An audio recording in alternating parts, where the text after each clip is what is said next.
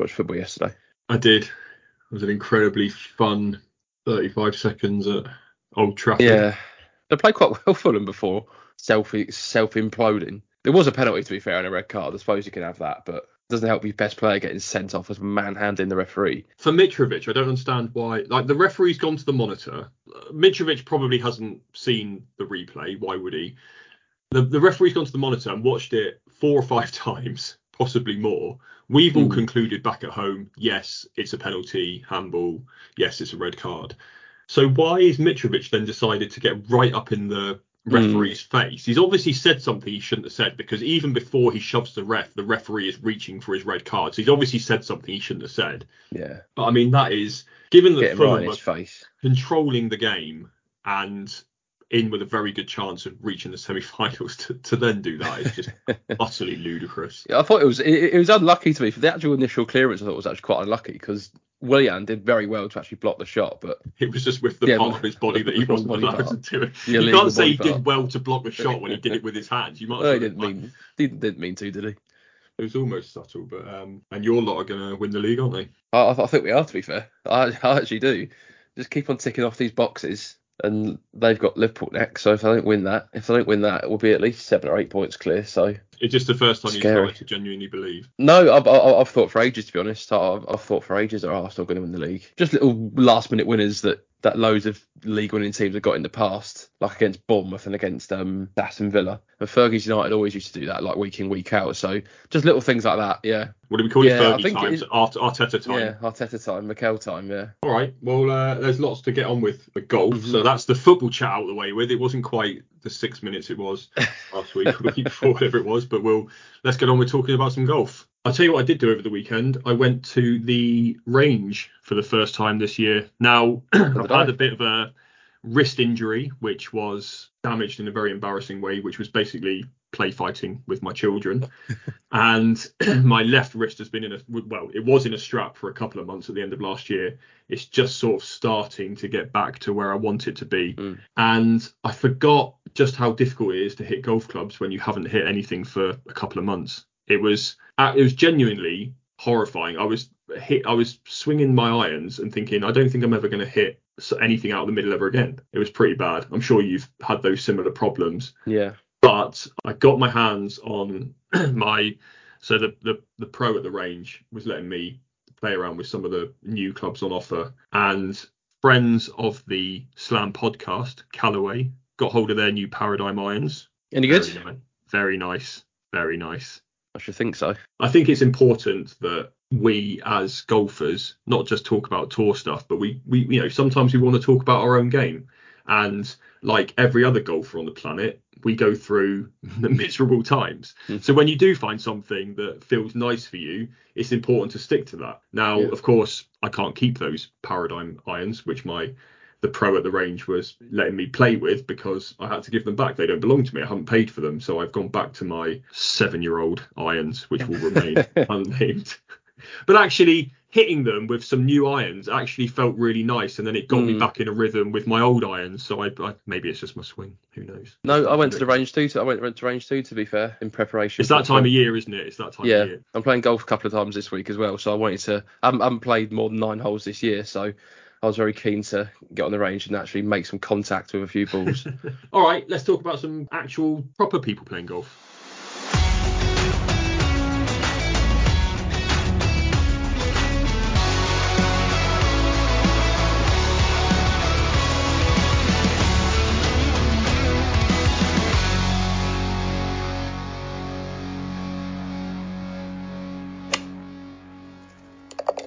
Before we get started, I want to make an announcement that this is a golf ball rollback free zone. We're not going to be talking about that today. If you want to listen to endless takes on that particular subject, then fill your boots with the other podcasts in the NCG podcast family, All the Gear and From the Clubhouse, but not for about half an hour, 40 minutes, of course. Listen to this first and then go and hear that. But I think probably just about everything that can be said on that has been said in the last week. So let's stick to the action. Let's start with this chaotic finish at the Valspar. Spieth blowing up on 16. Tommy Fleetwood going close to his first victory.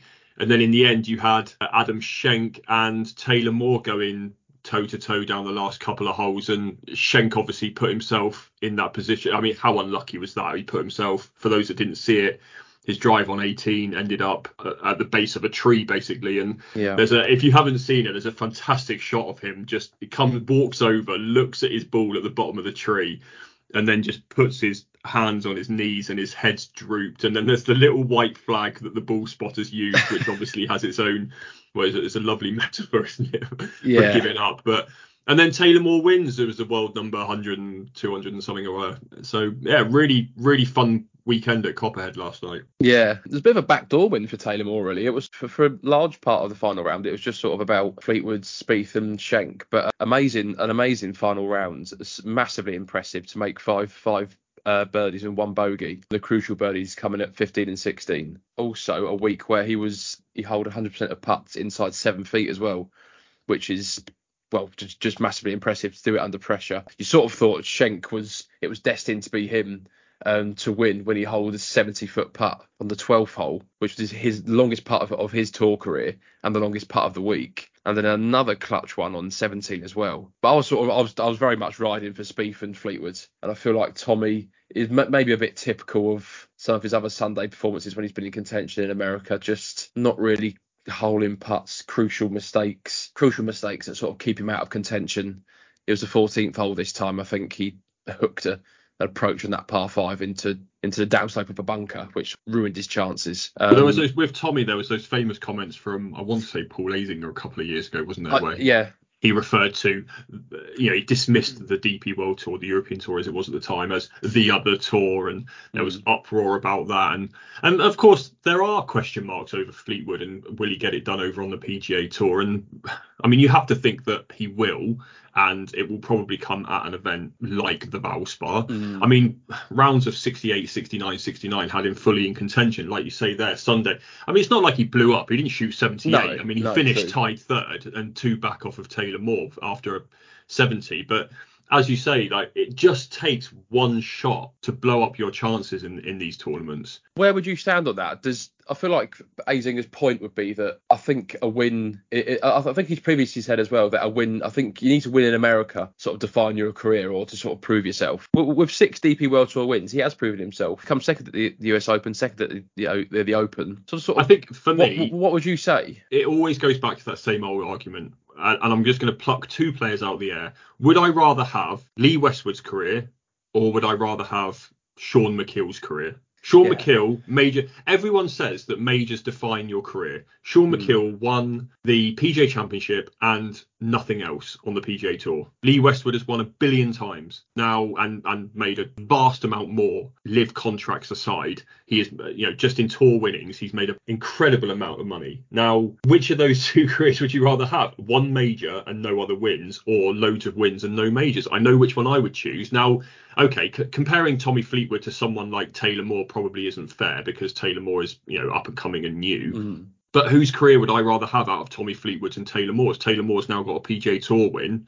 Tommy Fleetwood hasn't. I mean, Tommy Fleetwood has had a wonderful career. If his career ended today, he would sit there and say, okay, disappointed I didn't win a major, disappointed I didn't win on the PGA Tour. But he's also the kind of person, I think I would be the same, where I would say, but I've made a very good living for myself. I've provided very well for my family. I've had a really good life. I've had those incredible Ryder Cup experiences. There's no way Tommy Fleetwood is walking away from his career today and being disappointed about it. So I think we just have to sometimes take these things into perspective. I mean, I thought Azinger's comments were ignorant at best. I'm trying to think of a player who I could compare Fleetwood to. So let's look at someone like JT Poston. I mean, how many PGA Tour wins does that guy have? 2 wins, Wyndham Championship, John Deere Classic. So whose career would you rather have? JT Poston's 2 PGA Tour wins and hardly anything else. A handful of major appearances, the best of which was a tied 40th at the US Open a couple of years ago. Or would you rather have Tommy Fleetwood's career if you were ending it today? I mean, it's a no-brainer, really. Not to mention 2 Ryder Cup appearances as well. 2 Ryder Cup appearances. Did he go 4 for 5?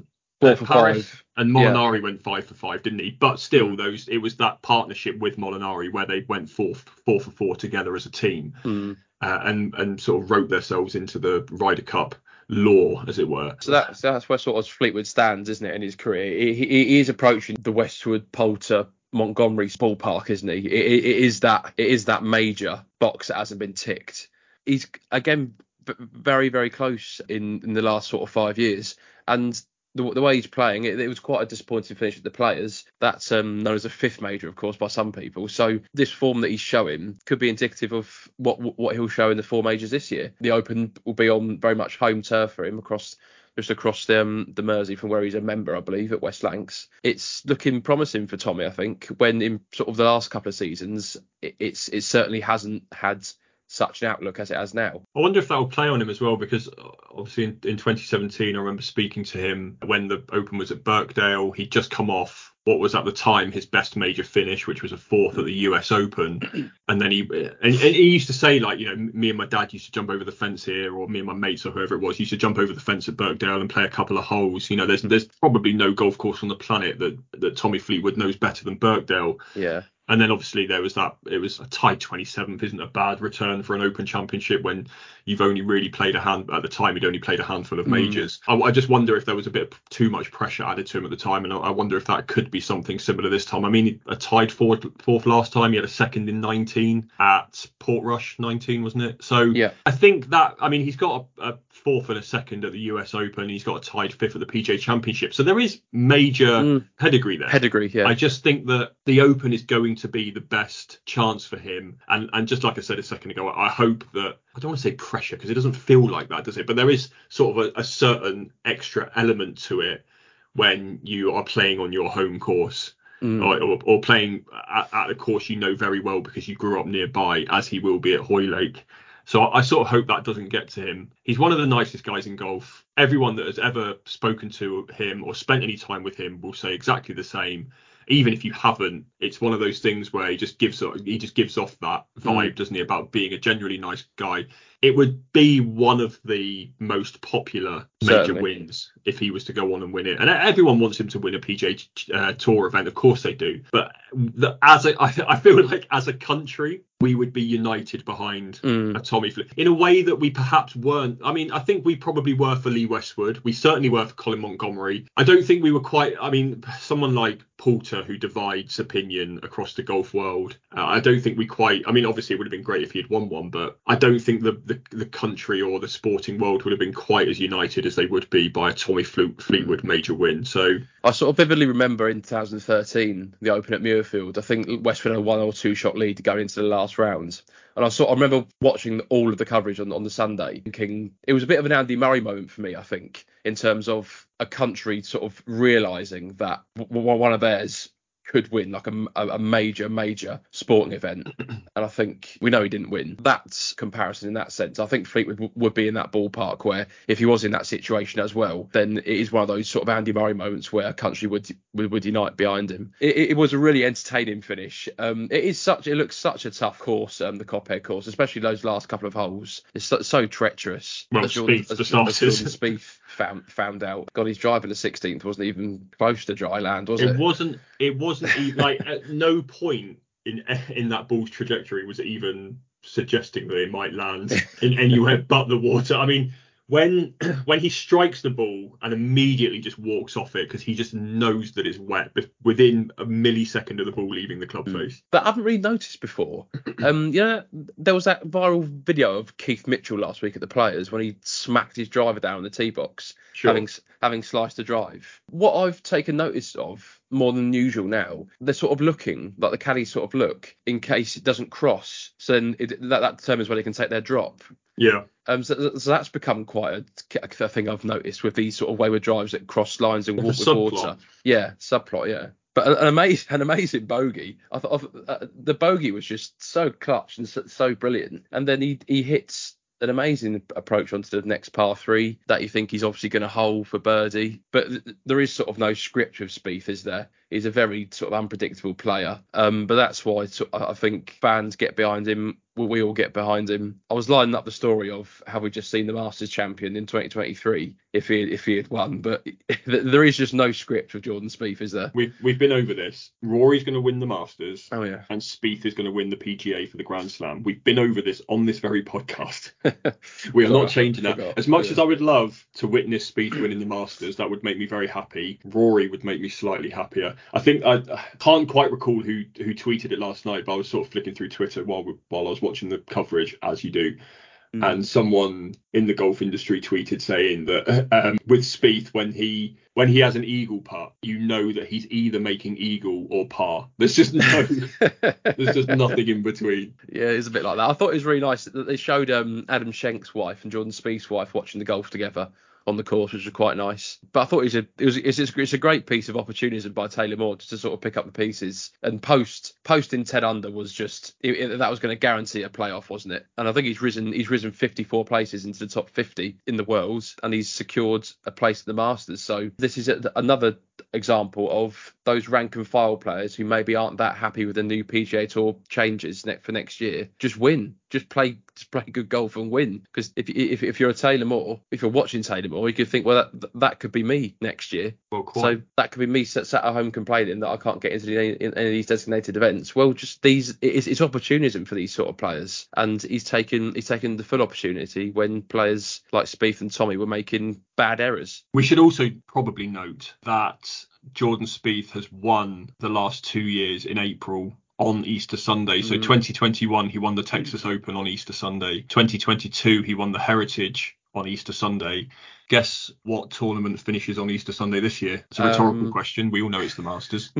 Yeah, I actually, annoyingly, I actually had a bet on Patrick Cantlay at last year's Heritage, but Spieth beat him in a playoff, didn't he? Rather frustrating. For you. Yeah, for me anyway. And Patrick, of course. But yeah, did you see? So have you seen Bad Cam? Have you? Yeah, talk to me about Bad Cam, because we were texting about this, and I actually haven't seen it yet, but I've seen there was a lot of fallout about it. People weren't happy, were they? So first of all, just for those of us that haven't seen it, just explain what it is. Yeah, so it's like a new initiative on the NBC broadcast of the PGA Tour. So in the last 2 holes of Justin Thomas's second round, a camera, what looked like, I think it was like a big stick with then the camera at the top of inside his golf bag, and it followed him for 17th and 18th holes, or whatever the last 2 holes were of his second round. My thoughts on it were that it seemed a bit pointless. It showed them on the tee box hitting his shots. You could hear what him and Bones were saying, but then as they were walking up the hole, it was just sort of side on, sort of looking at the grass. I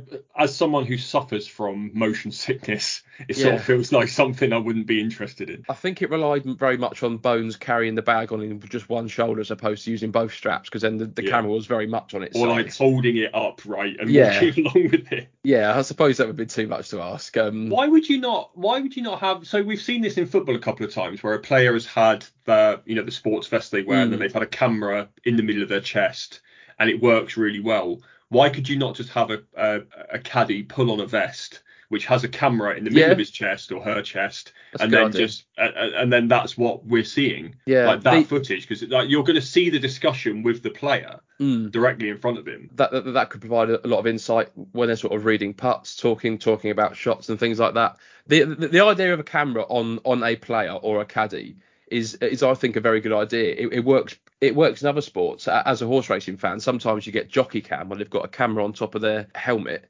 And it shows them going along in the race, which is absolutely fascinating. So I do like the idea. I think it is something definitely that the PGA Tour should build on. I think it's good that Justin Thomas was happy to do it, and for Bones to obviously agree as well. It didn't provide the insight they were looking for. Perhaps that was because it was the second round, not really crunch time in the second round, is it?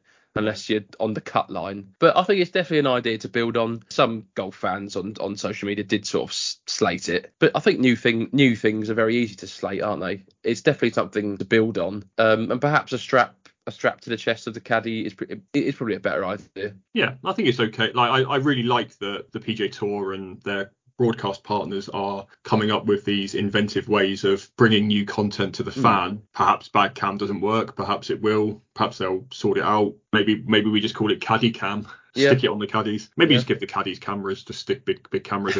I mean, these guys have to lug massive golf bags around. What's an extra camera? Well, maybe on the cap. Maybe on the cap. Yeah, maybe a little cap cam. Yeah, potential in that. Potential in something.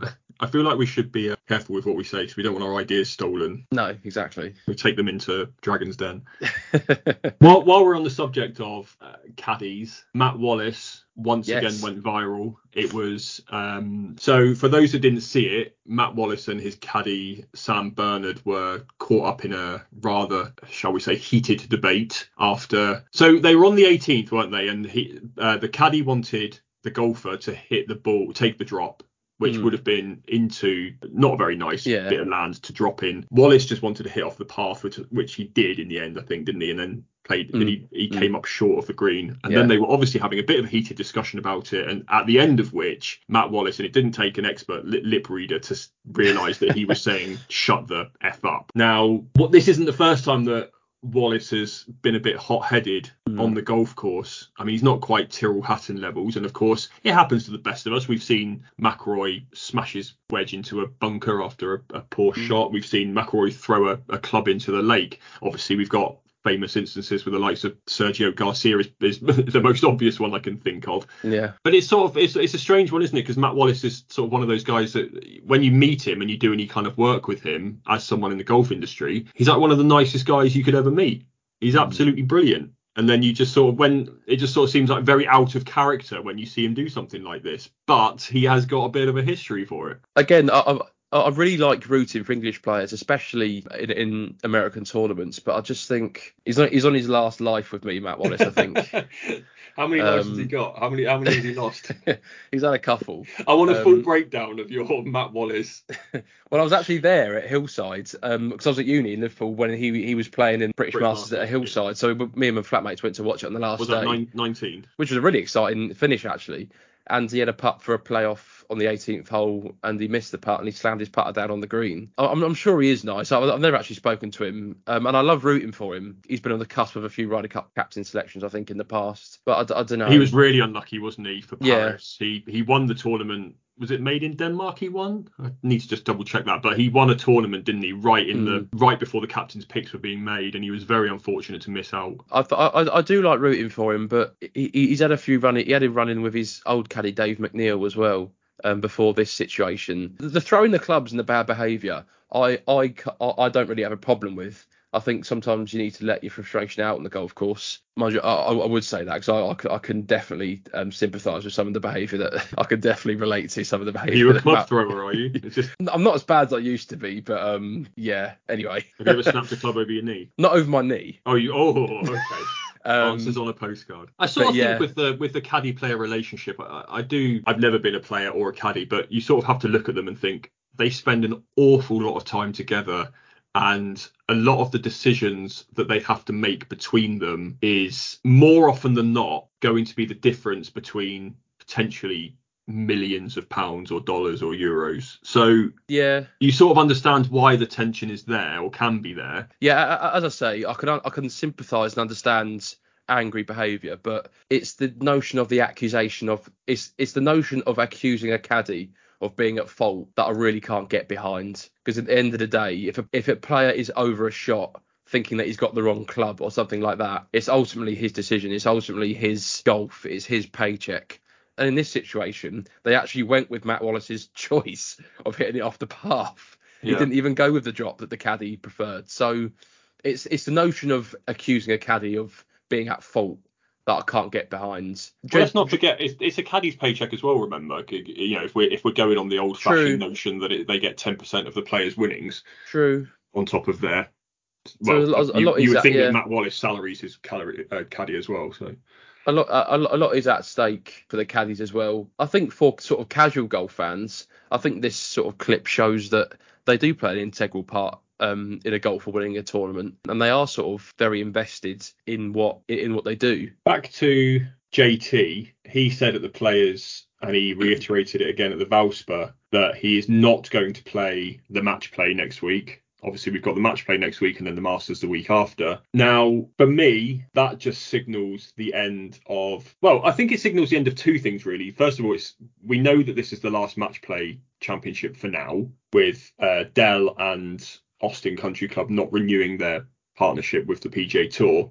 So we don't think there's going to be a match play event on the calendar next year. I mean, it's in a ludicrous place right ahead of the Masters. I mean, all these guys want to go to Augusta and work on their game, and they don't want to be going to play match play, which is of course a completely different format of golf to what they potentially used to play. 5 days as well. Yeah, exactly. So I thought that was really interesting, and also just sort of signals the end of the WGCs in general. I really love the match play, so I'm a bit gutted that it looks like we're not going to get one next season, and then that would obviously put into question future seasons.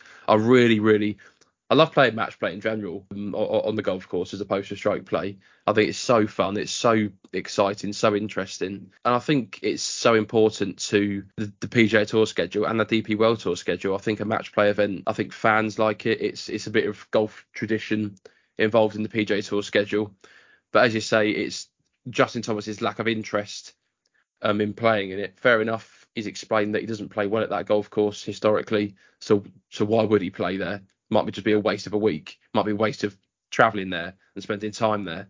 So that, well, the players he was saying, sorry, I just want to correct myself first. There is actually the Texas Open in between, but obviously by and large, apart from Jordan Spieth, who is a Texan, by and large the big names don't go and play that. So the last tournament they will play, what I meant is the WGC match play before the Masters. It's not ideal preparation for a stroke play major, is it? No. But he said, Justin Thomas said at the players that, like you just said, he doesn't play well at Austin. He doesn't really like the golf course, and there's also the time zone element as well. Why would he's been on the Florida swing, why would he take himself to a time zone 3 hours the other way just to come back to Eastern time for the Masters? So he's sort of thinking, well, why would I not just stay on Florida time? And that was his reasoning for playing the Valspar over the WGC. Yeah, so it makes perfect sense. But as you've sort of written before as well, the WGCs are sort of, they're dying a death, aren't they? They have died a death. Yeah. Like I don't think they're going to be, with this new designated PGA Tour thing next year. They're not going to be on the calendar, are they? Because the WGCs were the original designated events, weren't they? Sort of restricted fields, elevated purses, which Tiger Woods won 18 of, I believe. The Champions event hasn't been played since pandemic began, and there's no sign of that returning. Justin Thomas, although his reasons are absolutely valid, as we've just seen, we can sympathise with him. But it's just another sign that they're not that important. Despite, although there are 8 of the top 9 players playing, and only 2 players that are eligible to play aren't playing. Justin Rose is the only other one that isn't playing. So there is that factor in it, because the top 64, the 64 in a match play should be the top 64 players in the world technically. What are your thoughts on match play events in general? We obviously have this ongoing debate in the golf world between whether you're a fan or in the industry or a player, that we like these different format events. Now, the biggest problem with the match play is it's brilliant for Wednesday, Thursday, Friday when there's loads of matches on the golf course, but when you get to say Sunday and there's only the final and the third place match, like neither of those 2 players want to play the third place match. I think if you said to them, do you want to just split the third place cash and then go home, I think both of them would just take that. Like none of them want to play 18 more holes of golf. They just want to go, like they can't win the tournament. They know they can't win the tournament. They just want to go and get on a plane and go home. Now that's obviously a bit, you're just watching on Sunday and all you've got is just ads and ads and ads and ads and ads. So because there's just no play on the golf course. But in general, I do really like having a match play tournament. I think they just need to, I mean, first of all, I understand why they did the groups and the seedings and all that stuff. But I don't know, there's like, for me, just go back to being knockout. If you fly to Texas and play 18 holes of golf and lose, then so be it. You lost the match. Like you're going home. Like, I think that for me, just make it knockout again. Get rid of the seeding. We don't want the seed. Just have it as like, imagine that if you had like, be like the FA Cup draw, wouldn't it? Like, imagine if you just had the 64 players playing in the first round, and then the 32 players that went through then all congregate in the clubhouse or in a room or whatever, and then they draw the matches for the next day, like right in front of them. I mean, that would be great television. Yeah. Get Rod Stewart to do the draw as well. Yeah, that's a good idea. Niche But reference there. but that is a good idea because, well, say if you had the group stage, imagine having McIlroy, Scheffler, and Rahm in the same group.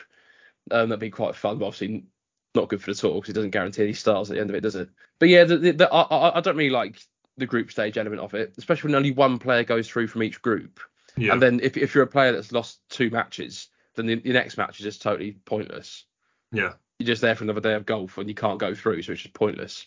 The straight match play, at least you know where you stand if you go out after the first round. You can then prepare for whatever you would need to prepare for in the next week. But in terms of like having a match play event on the PGA Tour, I think it's brilliant. I think it's so important. Otherwise, we'd only have match play once every 2 years with the Ryder Cup and the Solheim Cup. So I think it's massively important, as sort of alluded to before. It's keeping golf's tradition on the professional tour. I think match play is very much an element of club golf that we can all relate to as well, and watch the players play. It's more tactical than stroke play, more strategic. So I think it is a massive shame that we're seeing match play events being sort of ushered out of professional tours. Yeah, completely agree. I think that hopefully the PGA Tour will resurrect it from next year. But it's not really up to the PGA Tour these days, is it? Though, as we know, everything is up to the players. So let's move over to LIV Golf. We had unless you blinked and missed it, we had the second event of the 2023 season in Tucson, Arizona. Now, Louis Oosthuizen was in the playoff. I really enjoyed the chat about Louis Oosthuizen having played hundreds of events. Another player that's never won on the PGA Tour on US soil, certainly. And there was chat about him potentially winning his first event on US soil. Would it have counted? Yeah, probably. It was another relatively poor weekend for the big names. So Cam Smith and Brooks Koepka were 7 back of the win. Phil Mickelson was 8 back. I mean, don't get me started on Bryson DeChambeau, 7 over for 3 rounds. I haven't actually done the maths, but what is going on there? He must be close to being collectively over par since moving to LIV. Like, I'm going to have to do the maths on that at some point. Maybe stay tuned for next week's podcast and we'll do the maths on that. But there have been some suggestions that if the big names aren't playing well, and they aren't playing well because they're already guaranteed huge paydays, regardless of how they play. Now, we can't prove that, of course. We'd only be speculating. But do you think that's damaging to LIV to have the mid-table? But I mean, I don't want to take anything away from Danny Lee, who did he beat in the playoff? Carlos Ortiz and Brendan Steele and Louis Oosthuizen. I don't want to take anything away certainly from Danny Lee. And it's quite an emotional victory, wasn't it? He hasn't won since 2014 or 15, I think. 15. And he had that lovely quote where he said, I thought winning was just beyond me now. So obviously going to LIV has re-energized Danny Lee as a player, and I feel like that's what's happening to those mid-table players. I mean, look at Charles Howell III. The guy couldn't buy a win on the PGA Tour. He sort of seemed, so he had 609 starts on the PGA Tour, won 3 times. He was sort of, and then he wins in his first LIV event, and then almost wins in his second one. He was only 1 shot back. Now, there's 2 ways you can take that. One is that he's got a new zest for life and an enthusiasm about the game that was perhaps waning from years of plodding along, cashing huge checks on the PGA Tour. The other way of looking at it is Charles Howell III has just found his level at LIV Golf. It's like a footballer moving from the Premier League down to League One and then suddenly scoring loads of goals. So my first question to you is the fact that the mid-table, middle of the road players are winning these events damaging for LIV Golf? Because when this all started, this time last year, the Saudis were pretty confident that they were going to have, fucking a number out the air, 18 of the top 20 in the world on their books. That obviously is nowhere near the case. So how does Greg Norman go to the Saudis and justify this when the world number 300 and whatever is winning their golf events instead of the Brooks Koepkas and the Bryson DeChambeaus? I know what you mean. The visuals of Danny Lee winning aren't good, I don't think, for LIV Golf and for people like Greg Norman who need to sell it. But would we be hypocrites if we were to gas up and get excited about Taylor Moore winning and not to get excited about Danny Lee winning? It's that sort of argument that's resonating with me at the minute. Yeah, but with the PGA Tour last on the Valspar, we had Jordan Spieth in contention. We had Tommy Fleetwood in contention. We had Matt Wallace in contention. There was plenty to keep us, certainly as British fans and fully signed up members of the Jordan Spieth fan club. There was plenty to keep us interested. Now, I'm not going to sit here and say to you if it was Moore and Schenk and Clark and Gribble and Eric Van Rooyen that I would have been tuning in and getting excited about it. Of course I wouldn't. I still would have tuned in just as a golf fan. I still would have had it on in the background, but I certainly wouldn't have been as engaged as I was having certainly Spieth and Fleetwood. But I didn't even I looked at the LIV Golf leaderboard, and at no point did I think, I'm going to flick that on because Danny Lee and Brendan Steele are going toe to toe. Now, the only time that's happened to me in the LIV Golf era is one was when Brooks Koepka was going to win. That piqued my interest, as I don't know why I'm a Brooks Koepka fan. We talked about this. I don't know why I'm a Brooks Koepka fan, but I am. And also when DJ went into that playoff and won the playoff, and that was really good fun.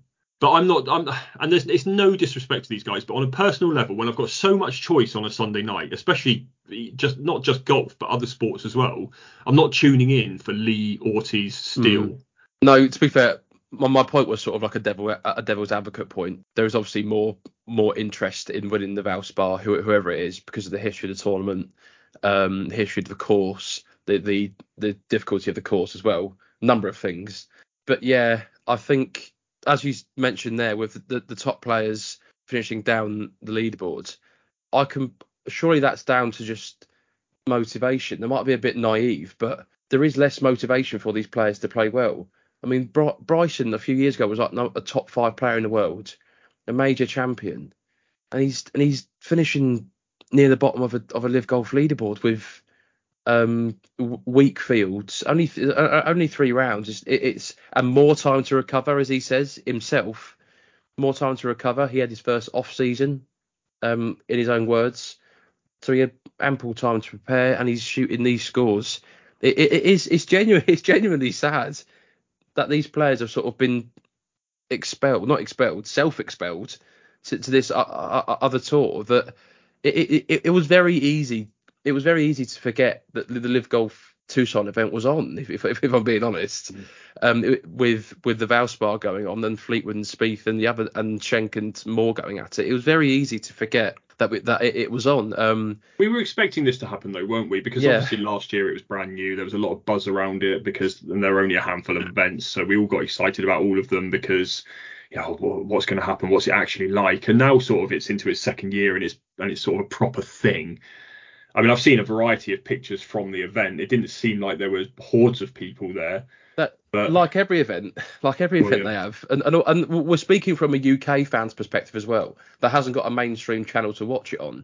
Like, for example, my dad, he plays golf every week. He's a big golf fan. He loves it, but he's not downloading an app, is he, to watch LIV Golf? Same. I've downloaded it just because it's my job, but I don't. But we are speaking from a UK fan's perspective. However, I think Kevin Van Valkenburg tweeted the TV ratings of Saturday's coverage, and it was 0.14. I don't know what that means really, but in any context, the figure of 0.14. Didn't think to look it up. It's not 0.14 of anything. It's not good, is it? Yeah. But, I mean, look, even if it's 0.14 out of 1, it's not that good, is it? Well, yeah. Liv will come out and say that they had tens of millions of people watching on the app. So I think we probably just take the figures with a pinch of salt. I mean, if you can't get that many people watching it on TV, are you going to get that many people watching it on the app? I mean, they'll come out and say their numbers, and we just have to believe them, really, or just going back to Bryson. Do you think that we obviously had this chat of buyer's remorse about Brooks Koepka? He sort of seems to be the most likely player to come back to the PGA Tour if that was to happen. Do you think that perhaps there is some of that with Bryson as well? I mean, in terms of surprise players who went over, Brooks and Bryson and Cam Smith were probably the 3, weren't they? I mean, all of them still in their 20s or very early 30s, still very capable of winning major championships. Do you think that perhaps with Bryson there's sort of a little something there where he's thinking, just wish I hadn't bothered? I'd add Yoki and Neiman to that list as well too. But anyway, yeah. Of course, yeah. To be fair, I think the team element, the promotional, all the cringy promotional stuff, all the franchise stuff, I think that does suit Bryson. His team's called the Crushers. It's loads of different content. To be fair, I don't think if we are, let's say the Koepka rumours are true and that he would like to go back to the PGA Tour. If I had to guess, I'd say no with Bryson. I think he would be content with LIV Golf. I think all of those things I've just suggested, I think he would genuinely enjoy. Less time on the golf course, a lot of money he's still earning, which he claims he wants to put back into his local community. So I don't think he'd be in the same ballpark as Koepka. I think Koepka's always had that fierce competitive edge. I'd compare Koepka's focus and concentration in tournaments to Tiger's, whereas Bryson is a major champion, obviously. But I'd say there's more competitive fire in someone like Koepka than there is Bryson. So I don't think he'd have a burning desire to go back to the tour, if I had to guess. I think once Koepka, for me, and I've said this before with Koepka, that once obviously he's got PGA exemption for life, but once his exemptions run out on the other majors, I think that's when he'll start thinking, well, hang on a second, like I want to be playing the majors. Yeah. Now, there was a really interesting piece, if you haven't read it, that Alan Shipnuck wrote. He was at the Tucson event. He was at that pre-tournament party. And he's revealed that some of the players are actually irked by the new, shall we call it, a business plan by LIV. So they've moved forward their plan. This is common knowledge. They moved forward their plans for a 14 event season and to go all in on the team aspect. That was all due to be 2024. It was supposed to be a 10 event season this year. Now, some of the players apparently are irked that they are contracted now to a 14 event season when actually the contracts say they're only contractors play 10. Now, there's also financial implications in the business model has changed. That in last year, the team winnings, Shipnuck points out that obviously the famous one, which is Pat Perez winning 8 million, despite the fact he basically finished in the lower third of every single event. Now, that business model is going to change so that actually team money gets reinvested back into the team franchises, which the lower end, which is fine for the captains who are already rich beyond the wildest dreams, but obviously for the for the Carlos Ortizes of the world, they're not going to be happy that their winnings are then getting pumped back into something that they probably don't have a lot of say over. I don't know. Obviously, we don't know who the player was that Shipnuck spoke to, but he did say, "Why are we standing on the podium spraying each other with champagne when the money is going back into the franchise?" Which is like, we're not getting the money, which is absolutely fine. There's also talk of expenses being cut. The whole big thing when LIV started was like, oh, we're going to treat the caddies like humans. We're going to put them up in nice hotels. We're going to let them in the same room as the players. We're going to, we're going to pay for their flights and things like that. Now that's all changing. Now, and Shipnuck even goes on to say, well, even if you go into the media room, you've gone from having a nice spread of food, which you get on the PGA Tour, I should add, to having suddenly it's just like sandwiches. And there's just like, okay, not perhaps in the wider context, not like a thing to worry about, but it's sort of, there's definitely some penny pinching going on now. So there's obviously some concern at the top end. I think these details revealed by Shipnuck do sort of reveal that it's not just a jolly, is it? It's not just a fantasy world where these players are just dancing around in fields and having a good time. It is serious. The start of Shipnuck's piece was really funny. He said that numerous players milled around showing off a variety of Air Jordan flip flops, backward baseball caps, and receding hairlines. And he said Pat Perez strolled by a couple of dour cops and said, "At ease, gentlemen, at ease," which I found quite funny. Just a classic dad joke.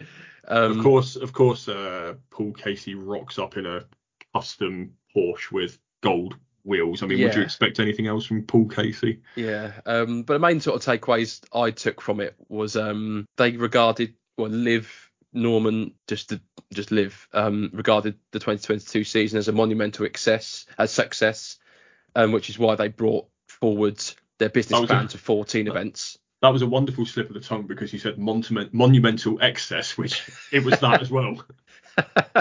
That's why I brought it forward to 14 events instead of 10. Yet there is that confusion over what team winnings go into. We're now seeing that it might go back into the franchises, being reinvested back into the franchises. Every expense is reported of being double and triple checked. Apparently the LIV bosses were fuming when the private jet that took the LIV golfers to the JP McManus Pro-Am was essentially a party jet, and the LIV bosses were fuming with that. Apparently, yeah, the visuals of that must have been awful. To be fair, there's less multi-year contracts than we think. So there'll be some players, presumably Dustin Johnson, Bryson, Mickelson, yeah, the big names, Koepka, Garcia, people like them, are presumably signed on until 2026 or 2027, but there's less than we think. Another big point I took away from this article was that the Public Investment Fund in the next few years, want to get their business worth $1 trillion in assets. And for that to happen, each franchise, each team, so the cliques, the fireballs, they need to be sold to companies, brands for nine-figure sums. But so the teams in the billions. Yeah. For those people that can't be bothered to work that out. for teams that never come in the top three, when there are a few of them that just don't ever play well, they're going to obviously struggle to attract sponsorship, attract deals, and they could be in the red come the end of the season or the end of the 2024 season. So it is. What I took away from it is not all sunshine and rainbows that we get told. It is a very serious business venture by the Saudis that they want, as Greg Norman always says, they want a return of investment. So, I mean, I don't want to disrespect any players, but I don't know. Let's take my team, Torque. Yeah. Joaquin Neiman, Munoz, Pereira, Puig. Who's paying $1 billion for that? I mean, no disrespect to those players, but they're not. That's not $1 billion four-ball. No, exactly. And that is what I alluded to this on the previous podcast. Like the Ironheads, captained by Kevin Na. So Kevin Na, Siwon Kim, Scott Vincent, and Danny Lee. Like, again, not to disrespect them, but who is invested in that? In a four-man team, this is, again, I don't know if I repeat myself, but it's not the NFL. They aren't 30-man squads with hundreds of thousands of people watching worldwide and in the grounds. So you can definitely understand the business concerns and the reporting of the model and the clamping down of expenses, because maybe there's a little thing of the players are taking the investment for a ride. Well, there was some really telling Kevin Na quotes. I mean, you mentioned the Ironheads there. And I mean, look, go and read this piece from Shipnuck. It's on the Fire Pit Collective. It's really interesting. And we've used quite a lot from it. So it's only fair we give him full credit for it. Yeah. But Kevin Na says, first of all, he described it as first world problem. So, Shipnuck has talked to some players who have basically, or a player certainly, who says he's clearly not happy with the new business model. Kevin Na described it as first world problem, says he doesn't care about the changes and really isn't actually entirely sure what his contract says. Now, the exact quote is, and excuse the language, but this is a direct quote: "There is a shit ton of money out here, and I've already got a shit ton. If you play well, you're going to win a shit ton more. I'm not worrying about the details." I mean, that's one end of it. I can't imagine the Siwon Kims and the Scott Vincents of the world feel the same way, and they're his teammates. But I thought, just to make another point, the playoff yesterday, with Louis Oosthuizen involved, I thought that was very foreshadowing of the current state of the LIV Golf fields. Like Louis Oosthuizen, he's 40. His win at the Open came 13 years ago. He had a strap on his left arm because apparently his tendon, according to a Sports Illustrated article, his tendon is hanging by a thread in his left arm. I just thought that was very sort of foreshadowing of the fields, the quality, who's challenging to win. Is a 40-year-old former major champion whose arm is hanging but by a thread. A lot of these players have suffered with injury. Paul Casey spent a lot of time out injured last year. DeChambeau's had trouble. Koepka's had trouble. So you're starting to get the idea. Although we've just spoken about how more things are being clamped down on, it is still seen as an easier ride, less competitive, less strenuous than the PGA Tour, and that's why they didn't fancy it anymore. It feels like, from writing this piece, and it's not the first time. Reading this piece, I didn't write it. It's not the first time that Shipnuck has written something that has blown everything up in LIV Golf's faces. I mean, I don't know why they keep letting him come to their events, to be honest with you. I mean, obviously he's behind the scary mother effers thing with Phil Mickelson, and he was at Centurion. Did their best to kick him out at Centurion. So, all right. I think that's probably enough LIV chat. Let's go and get on with our days. If you are looking for other podcasts in the NCG family, I already mentioned at the top of this bit, but you've got From the Clubhouse, which is Tom Irwin and Steve Carroll talking about everything from the grassroots game. And you've got All the Gear, which is our equipment experts of Hannah Holden and Jack Backhouse doing all the nerdy things about golf equipment. So both good podcasts in their own ways. Yeah. So go and listen to them. All right, Matt, I'll speak to you later. Right, see you in a bit.